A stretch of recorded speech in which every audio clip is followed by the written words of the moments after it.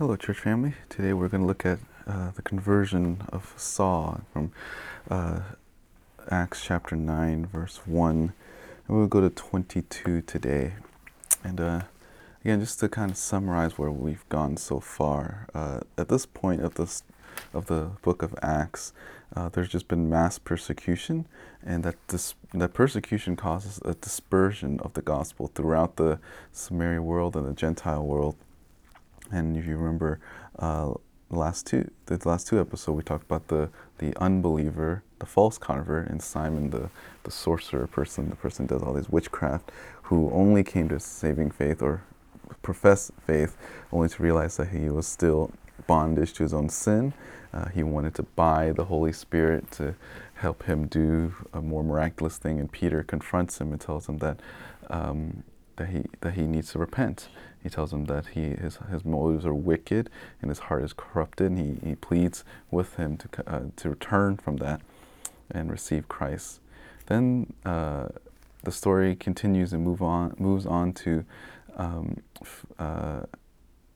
Philip again, going out and now this time witnessing to an Ethiopian eunuch that ends up actually getting saved. That person was reading the book of Isaiah, and God providentially moved Philip to this road here, and he hears this Ethiopian eunuch reading the book, and God instructs him to go evangelize to him, and he does that. And what ends up happening is he gets saved, he gets baptized, and he leaves rejoicing. Meanwhile, Philip is found taken and snatched up by the Lord, and he goes and preaches somewhere else.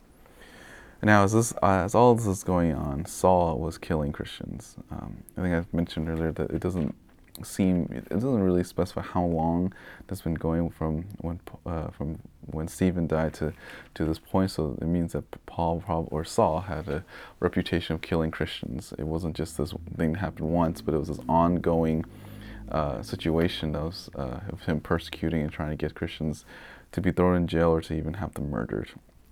Now, the lesson I want us to teach or go through today is just that we should never give up on those who may seem to be the least likely to be saved.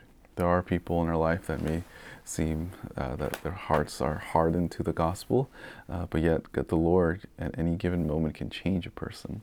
And we as Christians need to be ready and be willing to share the gospel to those that the Lord has drawn to us, so that his name may be known and the person to be saved. So let's look at that. Acts chapter 9. Now Saul, still breathing threats and murder against the disciples of the Lord, went to the high priest and asked for letters from him to the synagogues at Damascus, so that if he found any belonging to the way, both men and women, he might bring them bound to Jerusalem. So Saul here basically is, he doesn't necessarily even have a anger towards Christians, because that's not enough. He wants to go beyond that. He was not content with just trying to remove them from out of Jerusalem. Actually, it says that he went to ask if he was able to take anyone from any Christian that along the way to bring them back to Jerusalem and then have them tried and basically get killed the way Stephen was killed. And you'll notice what's interesting here is that Luke here describes Christianity as the way, and it's a really cool. I wish we actually could take that, but it just sounds, I think, too new age for us. But that's a cool definition of what it means to be a Christian. Is that Jesus Christ is the way, the truth, and life, and they're using that idea that Jesus is the only way to salvation. So the Christians at the time, one of the names that they were called was the way, and this phrase shows up, I think, about 6 times in this chapter or in this book. So this is here, and then chapter 19, verse 9 says that, but when some were becoming hardened and disobedient, speaking evil of the way before the people, he withdrew them and took away the disciples' reasoning daily in the school of Damascus. And then chapter 19, verse 23 says that about that time there was a small disturbance concerning the way, and then just for your own reference, chapter 22, verse 4, chapter 24, verse 14 and 22. These are all different points in the New Testament, or at least in the book of Acts, where it's called the Way, which means that Luke, this must have been some sort of common phrase that Christians were identified themselves with, and then they were known by that. Paul, or Saul here, said that if you've encountered anyone, he wants to kill them. He wants to be commissioned by these Jewish people to capture and kill Christians. And he gets this approval here, or at least that's what he's hoping. Verse 3, as he was traveling, it happened that he was approaching Damascus, and suddenly a light from heaven flashed around him, and he fell to the ground and heard a voice saying, Saul, Saul, why are you persecuting me? And he said, who are you, Lord? And he said, I am Jesus whom you are persecuting. But get up and enter the city, and it will be told you what you must do. So as on the way there, Saul was humbled to the point where he fell on the ground. He was essentially like bowing, and he hears this voice, and he's like, why are you persecuting me? And his response is, it has this acknowledgement that it must be divine, that it wasn't just something that happened randomly, he wasn't like just going blind, but that what he was experiencing was something that that was supernatural, that was beyond him. And obviously, this is Jesus asking Saul, why is he doing this? And Jesus instructs him to go to the city, and he'll be given instructions. And this is a message that's uniquely to him. Verse 7, the men who had traveled with him stood speechless, hearing the voice, but seeing no one. It's meaning that Saul was the only one that was blinded, but yet everyone around there was able to hear the voice of Christ. Verse 8, Saul got up from the ground, and though his eyes were open, he could see nothing. And leading him by the hand, they brought him to Damascus. And he was 3 days without sight, and neither ate nor drank. So this is fascinating that he's brought there, and I'm sure he was fasting to figure out what's going on. I don't know how much of the gospel made sense to him, or he was probably just spending those 3 days contemplating what he's experiencing. He's been killing Christians all this time, and he's one of those people, these Jewish people that thought that Christianity was false, that it cannot be true, and that the Jesus Messiah dying on the cross for sin and rising from death, he thought that all of these are lies. And I would imagine during this time he's contemplating whether or not those things are true. There is probably a connection between, because even Paul was a very intelligent person, and he knew the Old Testament well. So during that time, I'm sure he's trying to build those connections between the Old and what he's experienced and what he's heard about Christianity. And some people have wondered how old Paul was during this time. I think that he's probably around the same age as Jesus, which is possible, which means that at some point Jesus was teaching when Paul was still alive. And it's possible he's heard of him, and even those like encounters, like what he's heard in those, all the rumors of this person, he's wondering whether or not he's ever like walked past or even heard Jesus teach. But whatever the case is, he's just contemplating and thinking about what's happening to him, and because that he was essentially fasting for those 3 days. Verse 10, now there was a disciple at Damascus. And this is really cool because God already brought the right people at the right time. And this was God's way of using seemingly random events for his purposes. In this case, he's using his person named Ananias. Now, obviously, this Ananias is not the same one that was killed for lying to the apostles. So this is a different person. But it's just like there are multiple Johns and multiple Philips and multiple Simons in the book, in the scriptures. This is just another Ananias. And the Lord said to him in a vision, Ananias, and he said, here I am, Lord. And it just sounds similar to verse 5 when Paul was asking, who are you, Lord? In verse 11, and the Lord said to him, get up and go to the street called Straight, and inquire at the house of Judas for a man from Tarshish named Saul, for he is praying. He had seen in a vision a man named Ananias come in and lay his hands on him so that he might regain his sight. Now, what's really fascinating about this is that Saul or Paul was fasting and praying these 3 days, and it seems to be indicated in this text that the Lord was given some sort of illumination that, like, here, this is what's going to happen. There's going to be a man named Ananias. And again, Paul has no clue who Ananias is. He just knows that someone's going to lay hands on him, and then he will regain his sight. So he's like wrestling with all of this theologically and physically. And as this is going on, God brings up someone to go and witnesses to him. And it was just a lesson for all of us that every gospel encounter that we have, every opportunity that we have to share the gospel is not random. We should see every chance we get to share the gospel as God's divine appointment for that moment to be able to go share the gospel with people. And we need to seize that opportunity, whether it is something with family or coworkers. We should be praying for those opportunities, that when those things come, that we're ready to be able to explain and defend the faith that we have. Verse 13, but Ananias answered, Lord, I have heard from many about this man, how much harm he did to your saints at Jerusalem. And here he has authority from the chief priest to bind all who call on your name. So he's scared, and I think it's a right thing to be fearful. I mean, you know how we have people that are like religious extremists that are like on the news. Just imagine if one of those people started coming to the church and just his welcome, he was a new visitor and wanting to be a Christian, he was converted. How many of you would invite him into your home, especially if this guy is known to be a Christian killer? So there's a natural fear, and he's asking God, like, is you sure? Even though obviously we know that God knows, but he's heard so much about Saul that he's terrified. He doesn't want, he's just afraid. This is just a natural reaction to Saul's reputation. Verse 15, but the Lord said to him, go, for he has chosen an instrument of mine to bear my name before the Gentiles and kings and sons of Israel. For I know him, for I will show him how much he must suffer for my name's sake. And this is interesting that this is Saul's mission. He tells Ananias, like, he's going to go and build the church, Gentiles and Jews. He's going to talk to all of them. And in doing all this, he's going to learn a lot about suffering. And I don't think what God is doing is like karma. Like, I don't think he's trying to make Saul go through the type of pressure that he put on the Christians.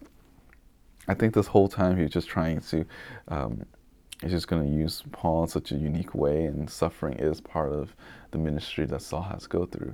Which is, again, if you look in our life, we understand that might be for us too. I think some of the biggest fears that we have and with all the things, social unrest and political unrest, is that we fear that we're going to be treated poorly and that we're going to have to suffer for the Lord's name's sake. And you just have to realize that that is a reality for Christians. That is actually very abnormal that Christians are not suffering for the faith, and that it is normal for Christians just to go through different turmoils and trials because that's the normal life of the Christians, that they hate God. People want to resist God. They don't want to know God, and every time we live for God, it's a pricking of their conscience so that they know that they're actually doing something wrong. So I think that's what's going on here. I think the Lord is telling him that Saul's going to be used in that way. Verse 17, so Ananias departed and entered the house, and after laying his hands on him, brother Saul, and then, even then, like here, Ananias, after hearing from the Lord, understands that, okay, if this is God's plan for him, that he's my brother, that he no matter how bad he was, that's all taken care of, and he doesn't see him as like a threat anymore, but Ananias sees Saul as his brother. The Lord Jesus, who appeared to you on the road by which you were coming, has sent me so that you might regain your sight and be filled with the Holy Spirit.